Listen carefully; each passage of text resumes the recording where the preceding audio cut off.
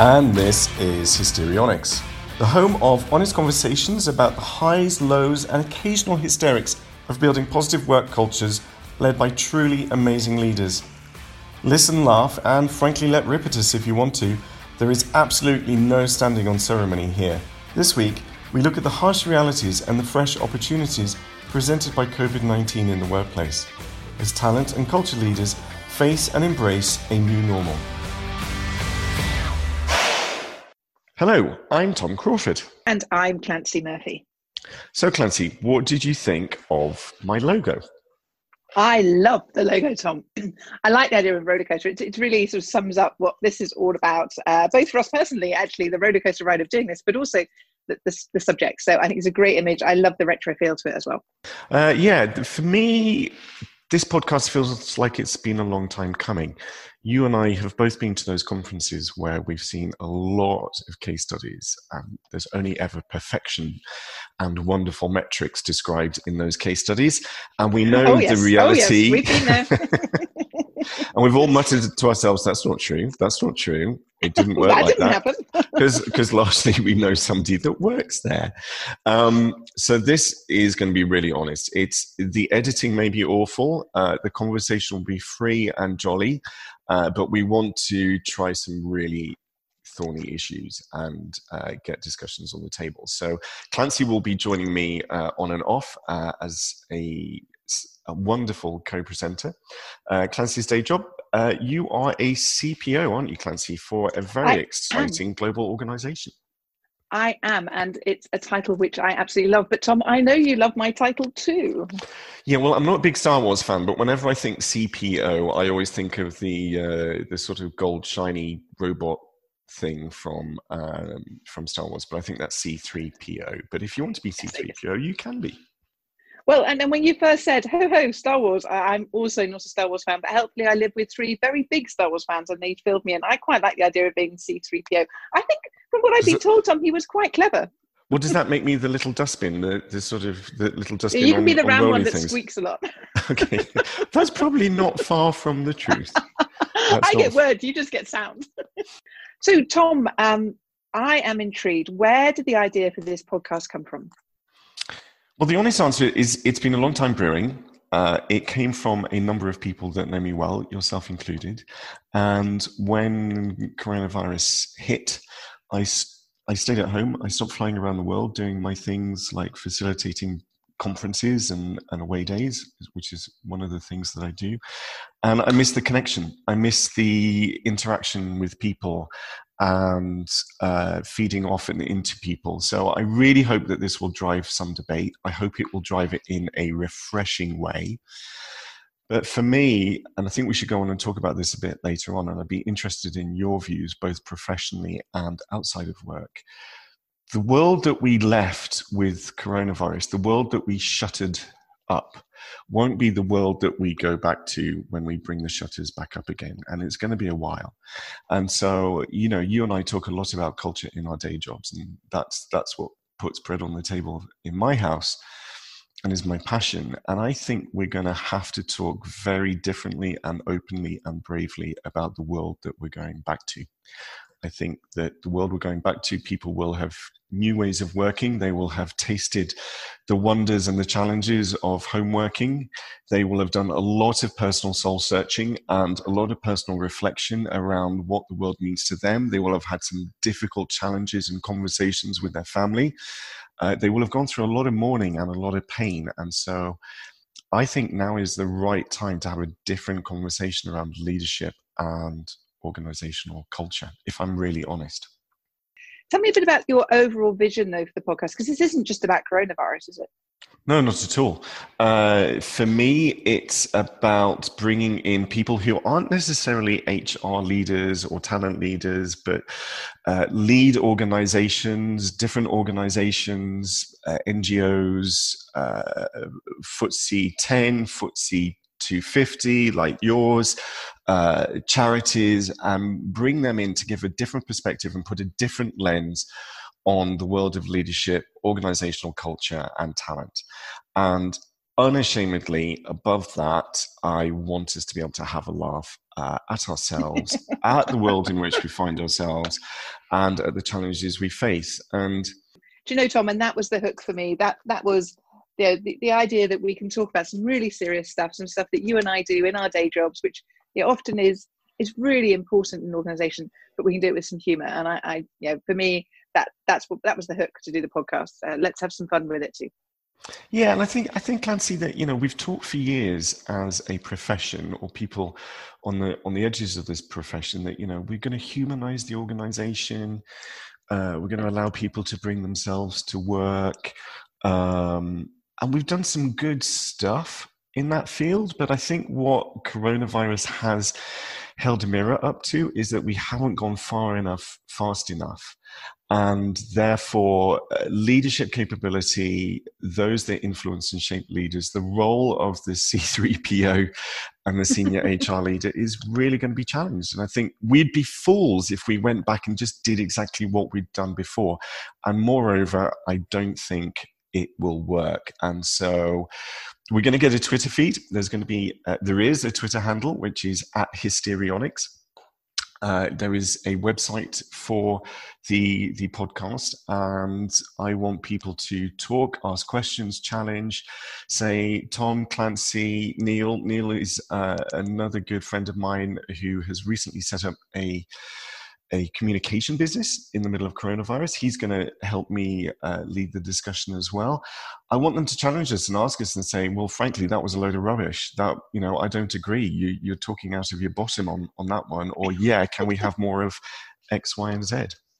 And Clancy, I'm going to need you because you've known me a long time. And I'm a corporate dropout and proud of it. So I'm not always the most politically correct or reverential person. And so I need you to rein me in sometimes. And can you remember when we were on that leadership development course, which required a short sleeve T-shirt, and you saw that I had an enormous tattoo, and your face. Yes, and I your do face, remember. I remember. It was in Chicago, and your face and your expression was, "Oh my God, Tom, what on earth were you thinking?" I will probably need you to do that on numerous occasions on this podcast. Yeah, because nobody in their right mind or when they're sober has an artichoke tattooed on their upper arm. It's not an artichoke. It's not. We've had this conversation. I'm not going to tell the people at home what it is, but it's not an artichoke. It's an artichoke. It's an artichoke. So, Tom, I'm intrigued. What can we expect from this very first episode of the Histrionics podcast?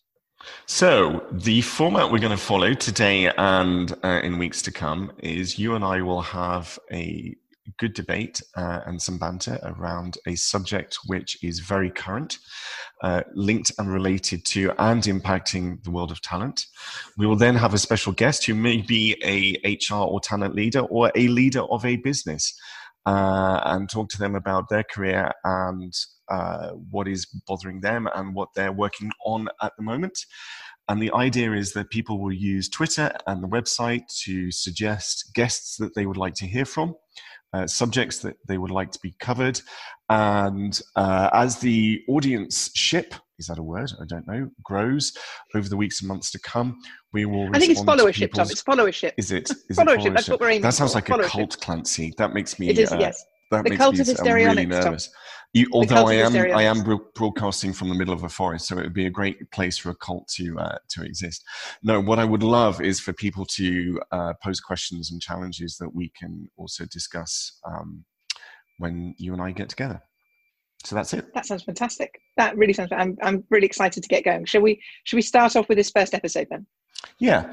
So I want to ask you, as the talent leader, as the CPO of a really cool organization, a diverse organization that covers manufacturing and amazing science and thinking around the world. What's happened?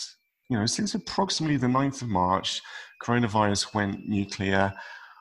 It's unprecedented in our professional lives and our personal lives. What's it been like? Just tell me warts and all. It's been a really weird 5 weeks, 6 weeks. So this really kicked off, as you said, here in the UK, 8th, 9th, 10th of March is when we started to really feel, gosh, there's an impact for this. And you look back over the last 5 or 6 weeks and it feels like a year. I don't know how it feels for you. To me, it feels like this has been going on forever. I've got a weird sense of time. I haven't got a sense of time. I don't actually know which day is which, and it feels like a never-ending. You know, that's sort of around Boxing Day between Christmas Day and New Year when you haven't got a clue and you think you've eaten too much. It feels a bit like that. Yeah, and the eating too much thing. Yeah, that's definitely kicked in. So what's been going on at work? So with that context, yeah, this weird time, looking back, you can see how weird it's been. In the very early stages, it was one of those moments that you do sometimes get when you're a leader, but they're few and far between. And this one was a moment of truth. The organization was looking to a small group of leaders, whether they're the executive team, which includes myself and my executive colleagues, or the leaders of each of our business divisions, for answers which didn't exist. Yeah. The exam question we'd been set at that point had no answers, and because there were too many variables. So overnight, my world went from this wonderful job, which I completely love, looking at how we move our organization forward. There was a lot of organization design involved. There was a lot of structures involved. There was looking at professionalizing and creating a really fabulous organization that was growing to a sort of crisis response. Yeah. So that's what changed overnight. That focus completely changed from big blue skies, driving forward. Actually, we'd had a very successful year last year, to very acute planning. We're in crisis. Something very challenging is about to hit us. So that focus changed. Did you feel a sense of inertia? I mean, I worked for myself, and I had trips all over the world planned. I was supposed to be going to Australia with a client. I was supposed to be going to Africa with another client. I had a huge sense of inertia, just like, whoa, I felt like I almost had mental whiplash. Yeah, I've heard a lot of people say that, and that has been a very common response. I have to say, my own personal experience, that's not what happened to me. Right. In fact, almost the opposite. Okay. I think in the role that I have, it was the opposite of inertia. It was suddenly full on. Now, my job is pretty full on anyway, you know that, and I'm someone that quite likes a big full diary. So my job has always been full on. But overnight, it became even more full on, but in a completely different direction. I suppose whiplash, I really like that idea, because it was like we sort of pivoted 90 degrees and very, very quickly. But the momentum and the velocity accelerated, it didn't decelerate. So this idea that the organization then looks to its leaders for answers that don't exist. So how do you cope with that? And I trained as an accountant, so I quite like structure and order. I'm not always very good at it, but I quite like it. I find comfort in it. You are very good at it, and it's comparative to self, so no false modesty. My view in these things is the very first thing you need to do is create some level of structure, even when there are so many unknowns. And the structure that we have is the structure that a lot of organizations have. You have business continuity plans, crisis management teams. So the very first thing to do is to make the decision to activate those teams. And that's the chief exec's decision, guided by his leadership team. And once you've done that, you're starting then to utilize a structure which you've already planned for. And that provides a level of comfort. But you have to tell people that's what you've done. So the first thing was structure. The second thing was transparency. To say to the organization, this is going to be challenging. It's going to be tough. We have a structure that will help us get through it. Right. We don't yet have a plan, but we do have a structure. So take comfort that we're prepared. We've done planning. We have a structure. So those two things, is set the structure and be transparent. I suppose the third thing that comes along is and communicate. That thing about telling the organization. So let me ask, what level of transparency are we talking about? How brutally honest were you with the organization? So my view always is that you have to be honest. You can't scare the horses, but you do have to be honest. There's no point in going out going, shit, we don't know what's going on, everyone panic. But don't worry, we've got a structure. You can't handle it that way, can you? But what you can say is, look, this is unprecedented. This hasn't happened to the world before in the way that we think it's going to happen. So you can't go out and go, everyone panic. But what you can say is, look, it's okay. We have business continuity plans. We have a really good leadership structure in the organization. And actually, when you reflect back, you say those are the things that became really important, the structures we had in place. So we've got MDs and presidents who head up each of our business units. There's 10 globally. They are very well connected. We have a good drumbeat for communication discussion with them.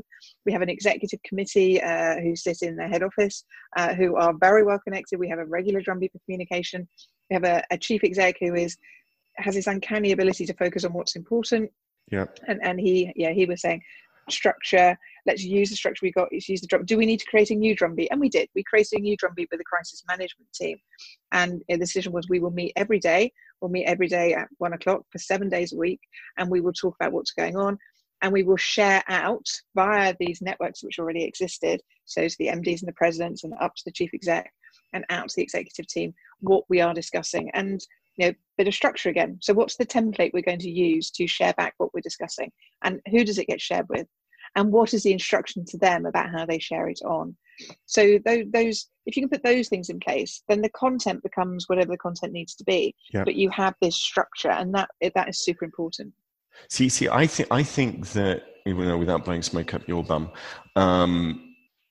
this coronavirus is really sticking a lens on the wheat and the chaff when it comes to things like organizational leadership, organizational communication. Really, and that's not to say that it's the difference between wheat and chaff is those that are getting it right and those that are getting it wrong, because nobody can get this right all of the time because it is so unprecedented. I think what it's doing is showing those leaders who are able to drive a sense of belief, drive a sense of purpose overnight in organizations that are, as you pointed out, are looking to them for answers to questions that don't exist, and the questions may be different tomorrow. So open communication, leadership team working together. I mean, these are all the things that we talk about in the good times, and this will be, I think this will be forever the case study, not you specifically, but the societal incident that says, okay, how were we prepared? And if you can prepare for a coronavirus, you can prepare for anything in the good times. I want to talk about, what do we think it's going to be like going back? I think we're going to have a different workforce. We're going to have a workforce that very likely will have lost friends and family members. I think there will be that sense of mourning. As the coronavirus mutates and starts to, it's not just old people, it's not just people with underlying health issues. I was saying to David, my long-suffering husband, the other day, it feels like there's this weird black mist out there that's just hiding around the corner, waiting to get us. We're going to come back to work with a different mindset, a different attitude, and even a different set of beliefs, because I think a lot of people, as they work from home and are avoiding this thing, they've got a sort of oh sod it attitude. Work isn't everything to me that it used to be. What do you think people are going to be like coming back? Well, there's a number of things in there to unpick. So we're really struggling at work with the language that we put around this. Get back to work, back to normal. And actually, you talked early on in our conversation about but there is no going back, because going back sort of means we pick up where we left off.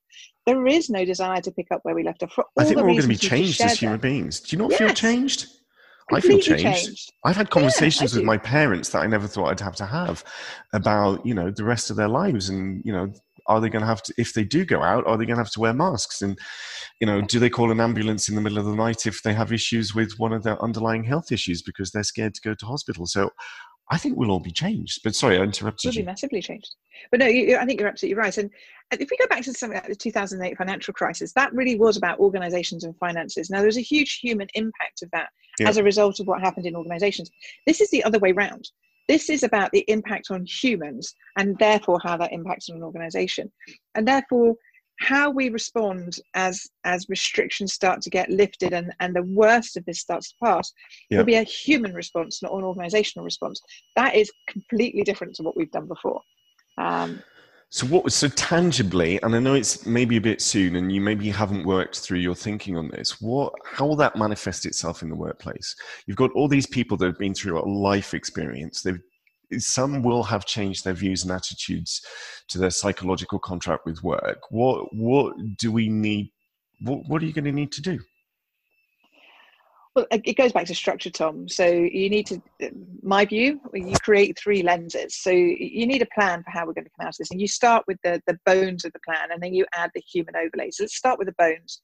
And the bones of the plan are you have to work with whatever the local or state regulations are.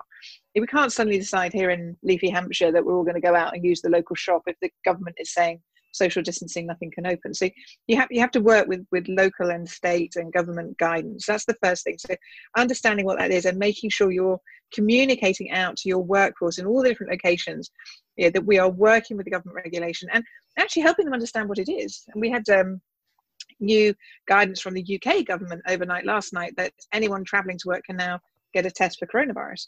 So how are we going to work with that? What does that actually mean for us as an organisation? So the first thing is to look at the government regulation. So that sets your framework, your timescale, and your requirement. And then you overlay with that. Okay, so what's happened to each part of the organisation?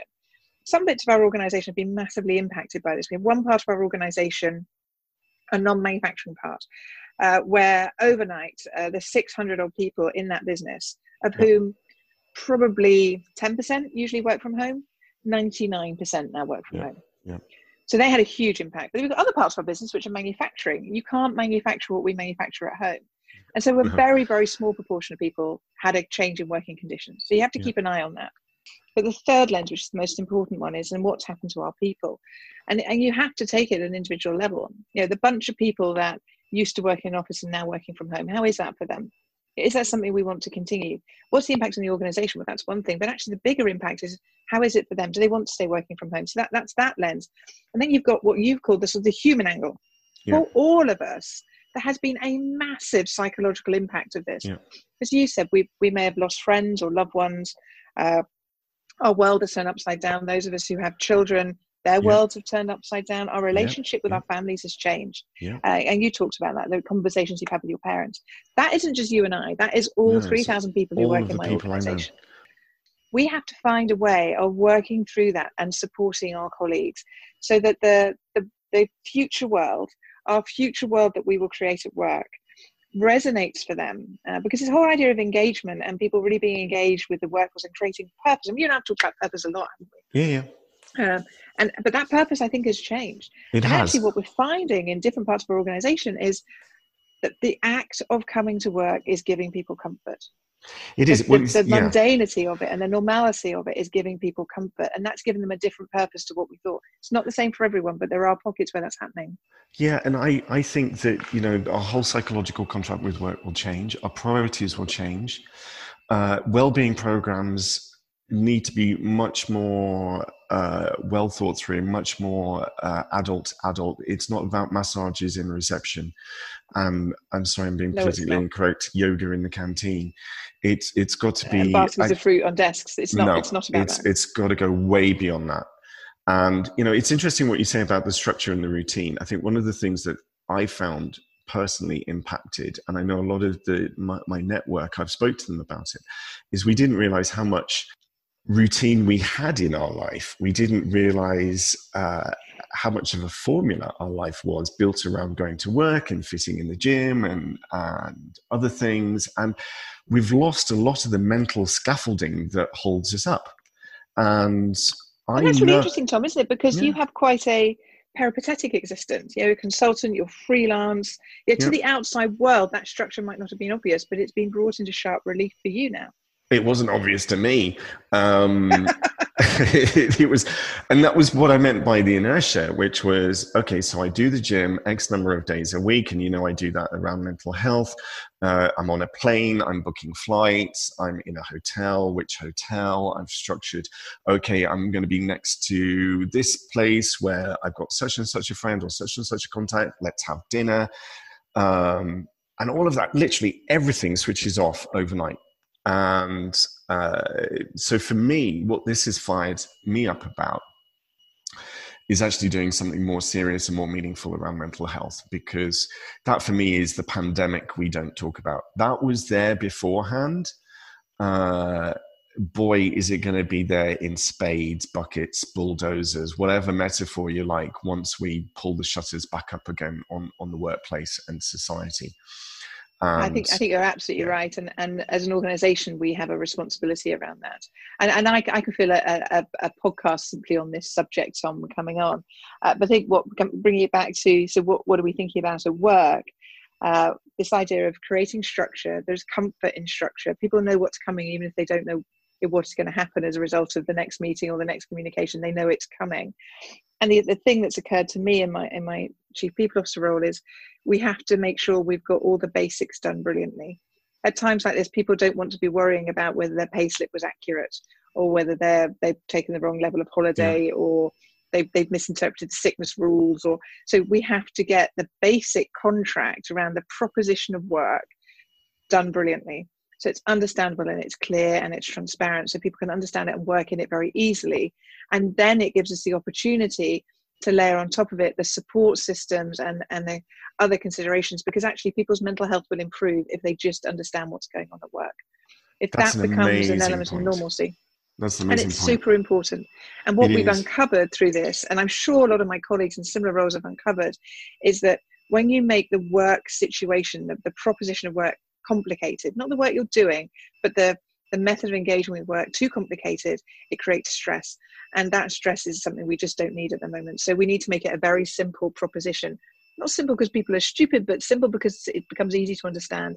It's easy to work within. So I call it brilliant basics. Have we got the brilliant basics of the proposition of employment right in every part of our business? Because that will give comfort. That gives structure. People know where they are. They know what they're doing. That gives us something to build on. And that in itself will improve the levels of anxiety and stress in the business. I think it's so, do you know what? I hadn't thought about that. And it's so important because seemingly simple things that we would normally deal with and go, oh, that's a bit of a bugger, I better get to that at some point. We are living in this sense of heightened stress and heightened, oh my God, where is this going? I mean, some days I'm super organized and I power through an amazing to-do list. And sometimes I just sit there staring into space going, what the hell? And the light came on my dashboard of my car the other day. And normally I'd be like, no, that's annoying. And all of a sudden it created this disproportionate sense of anxiety about, well, is the garage open? When will the garage be open? What happens if the car breaks down? What happens if I can't get out to do my weekly, once a week, go out the house shopping trip? And so you're right. Things like pay slips and the brilliant basics have a heightened sense of responsibility. Okay, I think now would be a good time for an info break. Here's Neil with some advice and also a flavour of what we will be covering in episode 2 of Histrionics.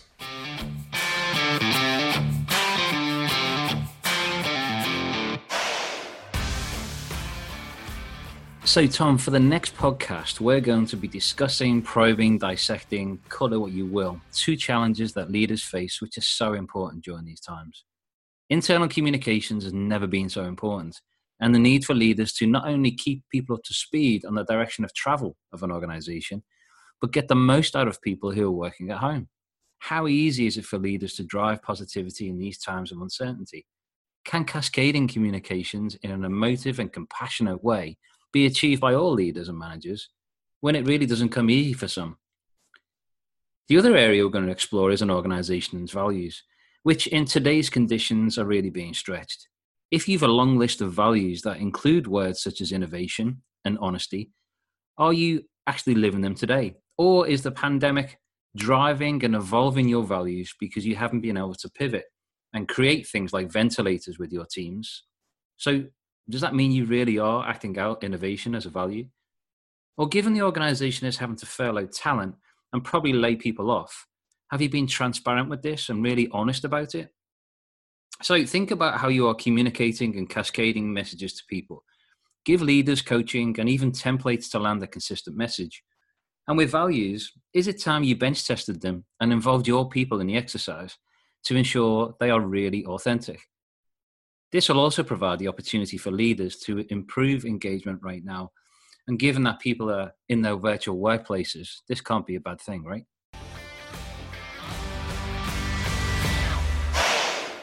And that was Neil Griffiths, who will be joining me next time.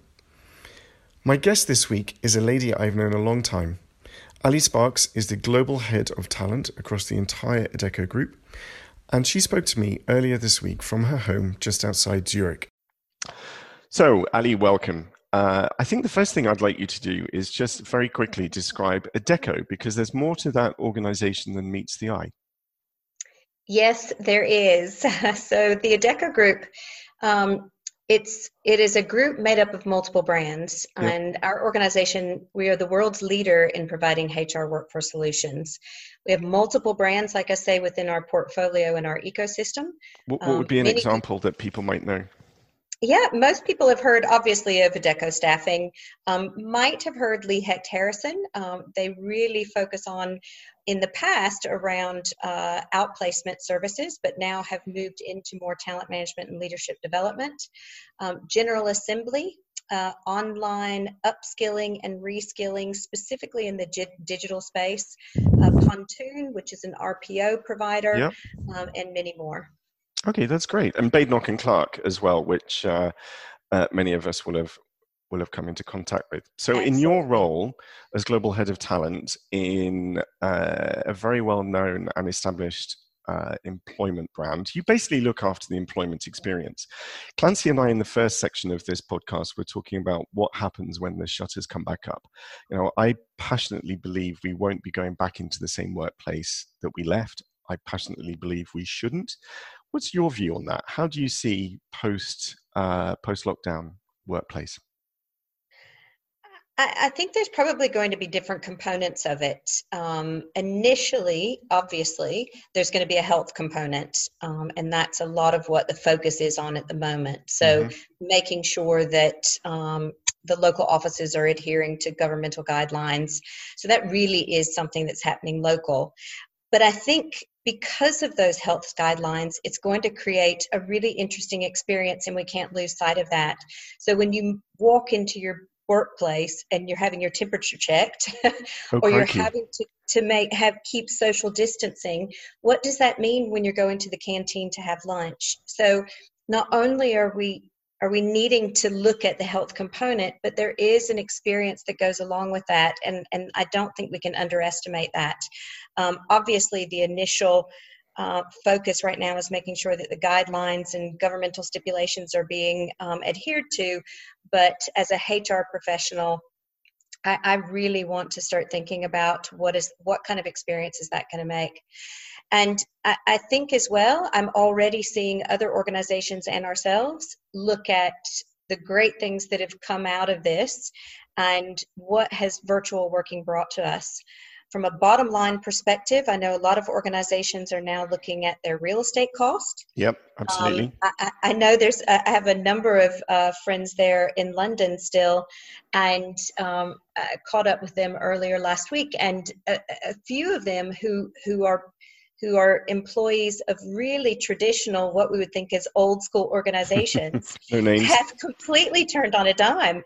Yep. And they're now getting the message, hey, actually, unless you have a reason to come into the office and you need to justify that reason, we want you working from home now for the foreseeable future, which is just incredible, really incredible. One of the things I want to talk to you about in a second is, the impact on the commercial world. Airlines are an obvious one. I think real estate is another one, but we'll talk about that in a second. I've worked with organizations for a long time who've said, oh, we've got an amazing work from home policy. And where it's gone wrong is that they haven't got the organizational culture to underpin their shiny new product. So they are missing a culture of open dialogue, a culture built around trust, and a culture where leaders make that work because they set goals, they set objectives, they're clear about them, and they manage those through open dialogue. What do you think this means for leadership? How are leaders going to change? How do they need to change? Well, that's a big question. There's so much wrapped in there, isn't it? Yep. I think when we go, like you've said, when the shutters are lifted, there's going to be a whole host of complexities that we don't even know are there yet. I think, in crisis, there's always opportunity. And I think every single organization is now going to be looking for new opportunities for the business. They're going to have to, the speed and rate at which people are going to have to work is going to be incredible. Yep. There's going to be a lot of risk management now that's a part of a leader's role. There's going to be a lot of volatility. I mean, you think as well, when we go back, there's going to be a lot of people losing their jobs, unfortunately. And so for the people who remain, those leaders, they have to be a rock for the people who are there. So I think, what we're about to go back to from a leader perspective is going to be like nothing we've ever seen. Yeah. I think that what you mentioned around trust, that is going to have to be a big one, that leaders have got to trust their employees. I think the other thing that's probably going to come out of this is that leaders don't know everything and leaders don't have the answers. And I think this is probably going to be humbling as well. I totally agree with that. Sorry to interrupt you. No.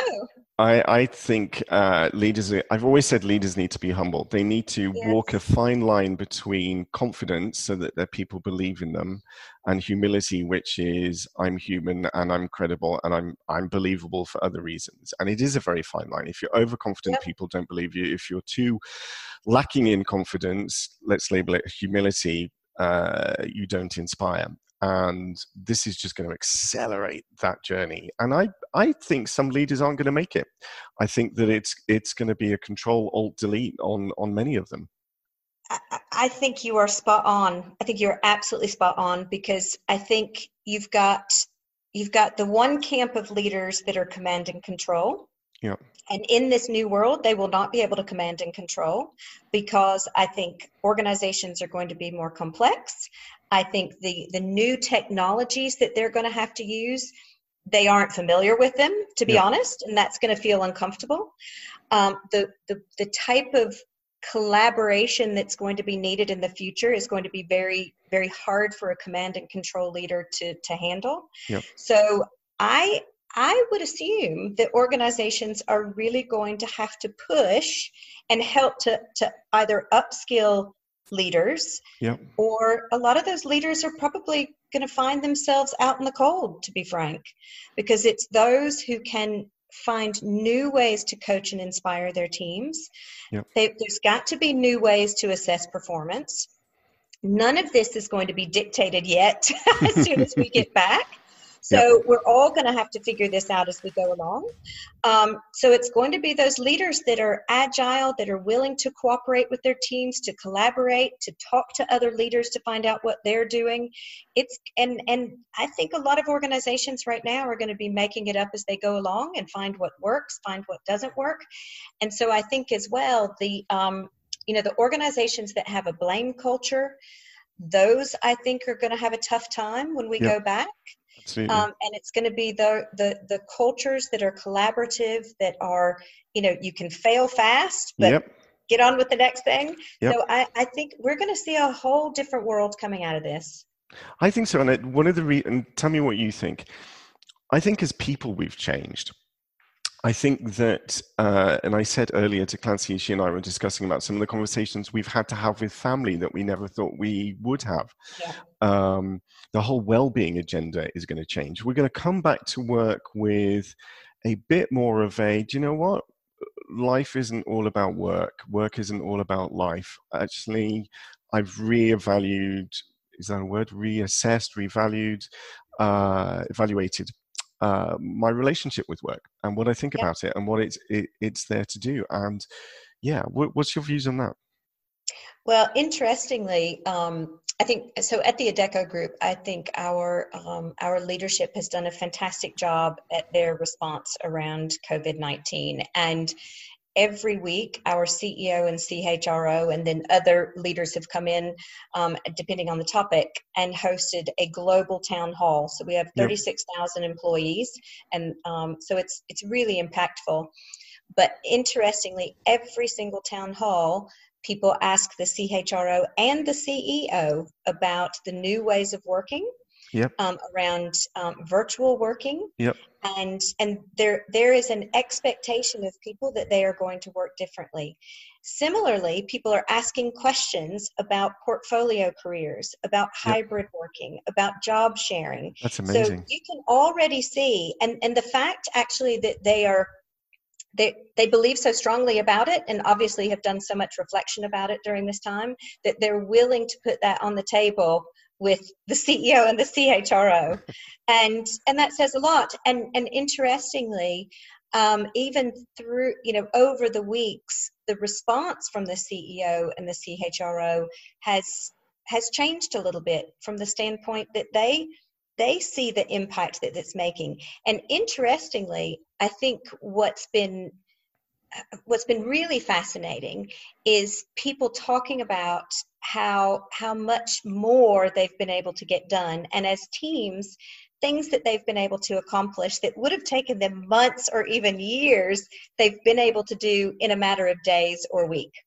Yeah, that has really gotten people's attention to say, hang on a second, there's something about this that we need to pick out what that new way, those sorts of things, so that when we do go back to quote a new normal or whatever we call it, that we retain that. And I think that's where the shift is now going to come, that there is an impact on the business, that we're able to be more agile, deliver things faster, and that will make every leader perk up their head.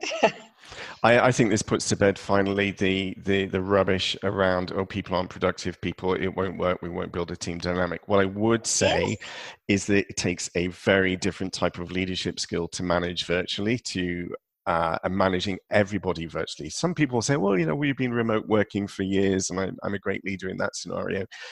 It's very, very different. And that's another reason for new leadership skills. Absolutely. And I think the other thing that I see with this is not everyone is going to want to work from home. No. So just like everyone has experienced COVID-19 in their own way, I mean, I have 4 kids, and so I'm home with all 4 kids and working. So my experience has been very different from someone who is, say, in a small apartment by themselves in an urban environment and can't get out and have green space, etc. And I think similarly, when the shutters do come up, there will be people who are desperate to get into the office and have that social and people in between. Exactly. And I mean, I have loved the family time. I've loved the opportunity to be able to exercise more, and I don't want to give that up. And why should you? Why should you? Exactly. Exactly. I think that, I have a passionate belief that, traditionally we've managed groups or types or stereotypes of people, be that an extrovert or somebody of a particular faith or whatever. We love labels and groups.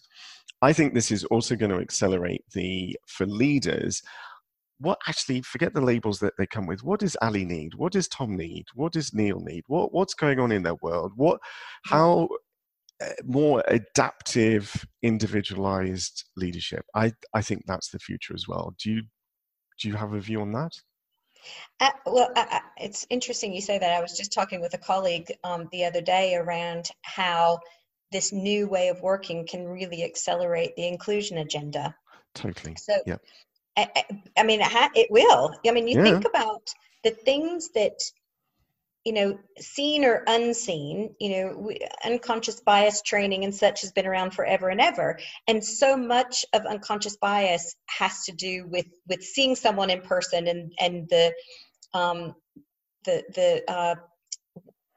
basically the opinions that you form when you see that person in person. Yep.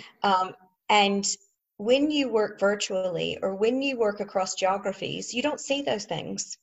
So I truly think that from an inclusion perspective, that will really help. Yep. I also think,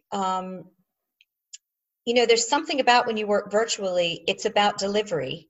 It's not about schmoozing in the canteen and over coffee. Very true.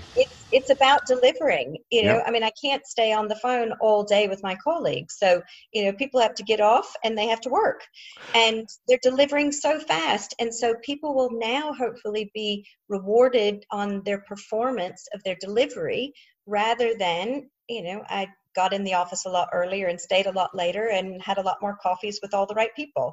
So it's going to give us a level playing field. Yes, it's going to give us all, if it's done right, it's going to give a fairer advantage. And I think the leaders that are managing this situation well were the good leaders before. They managed through dialogue, they managed through trust, they managed through openness. Yes, this is stretching them, but in some ways this is sorting the wheat from the chaff. But let me ask you, it's been interesting to hear your perspective, and I know it's it's early days, but when you do pull up the shutters, or as you're preparing to pull up the shutters, what is the global head of talent at an organization like Adecco? What are some of the things that you are tangibly going to do or seriously thinking about to prepare the organization for the new normal? Well, I'm really lucky because timing wise, we as an organization are also in the midst of a new strategy cycle. Yep. So we will be launching a new strategy in January of 2021, and it will be a 3-year strategy. So this could not be a more incredible moment for me in my role, because not only can I be a part of that strategy creation and how it then affects our people and how as leaders we help to drive that strategy, but coming out of COVID-19, we can put a different lens on it, and we can really be bold. We can really be innovative. We can look at it differently. And now I don't have to go trying to do a sell job on why new and different ways of working are important. Everybody gets it. So interestingly, just today, I participated in a workshop around the strategy creation, where we focused on the culture and what's the type of culture that we need in the future to be able to facilitate the new strategy? And more importantly, knowing that we have new ways of working, what is the leadership style that we need to ensure that we are encouraging and driving? So we are already, we have hands on deck as we speak, starting to create that new narrative. And we've got, and what's great about it is that we have a very collaborative culture. So the people who are participating in creating that come from all geographies, all parts of the business, not just leaders, but the people who are experiencing it, you know, sitting in branches and offices throughout the countries. So it's it's a really exciting time. But our intention is to be bold and different. Our intention now is to take advantage of COVID-19 and not go back to old ways of working. Our intention is to make sure that, you know, I don't want to sound like a Pollyanna and that everything is perfect and positive, because we also recognize that in new ways of working, some people might be left behind. Yep. So what does that mean? Does that mean those people are no longer in the organization, or does that mean we need to help those people come along? So it's a really good question. It's a really good question. And it depends on the deal you've got with your people. I mean, organizational agility, we need to see that like we've never seen it before. A right level of flexibility in terms of how colleagues work and perform for the organization. But I think there almost needs to be some kind of pact with employees which says, look, this is how we work. This is what we need in order to survive and grow. Do you want to sign up for that? Can you sign up for it? Can we help you? And if we and you don't feel that you can, let's have a conversation. Absolutely. Absolutely. It's kind of the leadership contract 2.0. Yeah, totally. Ali, that's amazing. Thank you for that. You've given us a really beautiful insight into how an organization and brand such as yours is not just dealing with COVID-19, but actually saying, okay, let's ride COVID-19 and see what we can get out of this sort of bucking bronco that is the global virus. So that's absolutely amazing. Thank you. Thank you. Thanks for the opportunity. And I tell you, you read the headlines and they're all doom and gloom, but I think there's some really, really amazing stuff that's going to come out of this.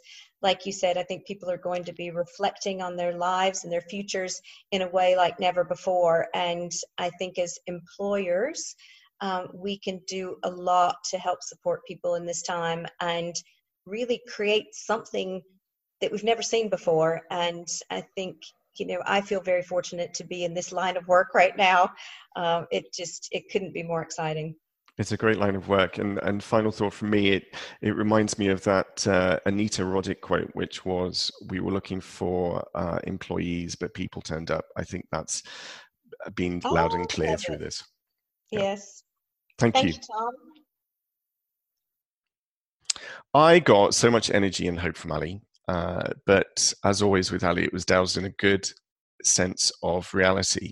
It made me think that if I was the CEO or CHRO, Batgirl and Robin in this moment, I'd be pushing through the culture change that I've been really wanting to do or needing to do for ages. I think COVID-19 gives you the cover to do that. And beyond that, bring the commercial people and the talent people into the same room and create one way forward for the business. Never before has the concept of great brands being built inside out through people been more relevant. And in order to do that, is now not a good time to re-energize your organizational purpose? What do you think, Clance? Well, this thing about purpose we've been talking about for a while, and it became a bit of a buzzword, but I think you're absolutely right. If ever there was a time for us to stop and think and say we could do this differently, because by the way, we're already doing it differently out of necessity. Now is that time. Yeah, and I think to underpin that, I'd also be working out the deal I have with my people and to what extent I can and should individualize that. We live as consumers, we live in a world where the consumer experience, be it jeans or cars or sneakers, we buy them in an individualized way, toned to what we want out of them. So I would be saying as a leadership team, look, this is what I need from you, but this is what I will give you in return, accepting that many employees will have a different need from work compared to what they started the year with. One of the things, I don't want to be political, and this is a politics-free zone, but some of the government's announcements in the UK this week about return to work while schools are shut will have emphasized that, people are thinking about how do I balance work and non-work like I've never done before. You've probably had a few sleepless nights. I've had many. I've had some very long days this week, and I'm very grateful to the UK government for providing that opportunity. I think you make some good points there, and it sort of catches up on what Ali said. She said at one point, this is about change and how we experience physically going into work. It could be really different now. She talks about temperature checking on the way in, and about social distancing in canteens and the coffee machines. Those things will physically feel so different, but actually. And I think more importantly, how we now want as employees at all levels, and my level, all levels, to experience work has changed. And that's a huge amount down to what we've been through individually in the last 7 or 8 weeks, and also part of what externally the world can provide us. Childcare and schools is a huge hurdle to getting lots of people back to work. So that whole experience and how we want to experience it, it's super important, isn't it? And then that extends to all sorts of dependent care. So I think you're right. I think our relationship with work has changed as individuals. Our individual relationship with work has changed. And this is a really great opportunity for organisations to sort of grasp that and say, right, well, it's had to change because we have no choice. But there's some really good stuff in there. And perhaps we should look at things a little bit differently. And that whole idea of individualising work, I think we can definitely move a bit further down that road as a consequence of this. I think one of the, so Neil and I in the next episode are going to talk about the role of organizational values. And for me, that's about underpinning purpose. And I'm very cynical about organizational values. I think it's largely a bit of bollocks because they don't You've make made that clear on many occasions. They don't make it off the mug or the mouse mats. But, that contract, that deal that you then bring to life with your people, I think now is a really good time to do that. So we're going to be speaking to a head of internal comms and corporate affairs in order to look at that and the role of values moving forward. But I think that's it for this episode, Clancy. I think we're done. We're done. That was good. Gets us out the starting blocks very well.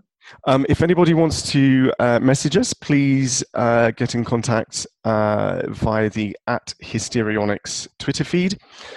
We look forward to hearing people with their ideas and suggestions. But shall we go to the pub, Clance?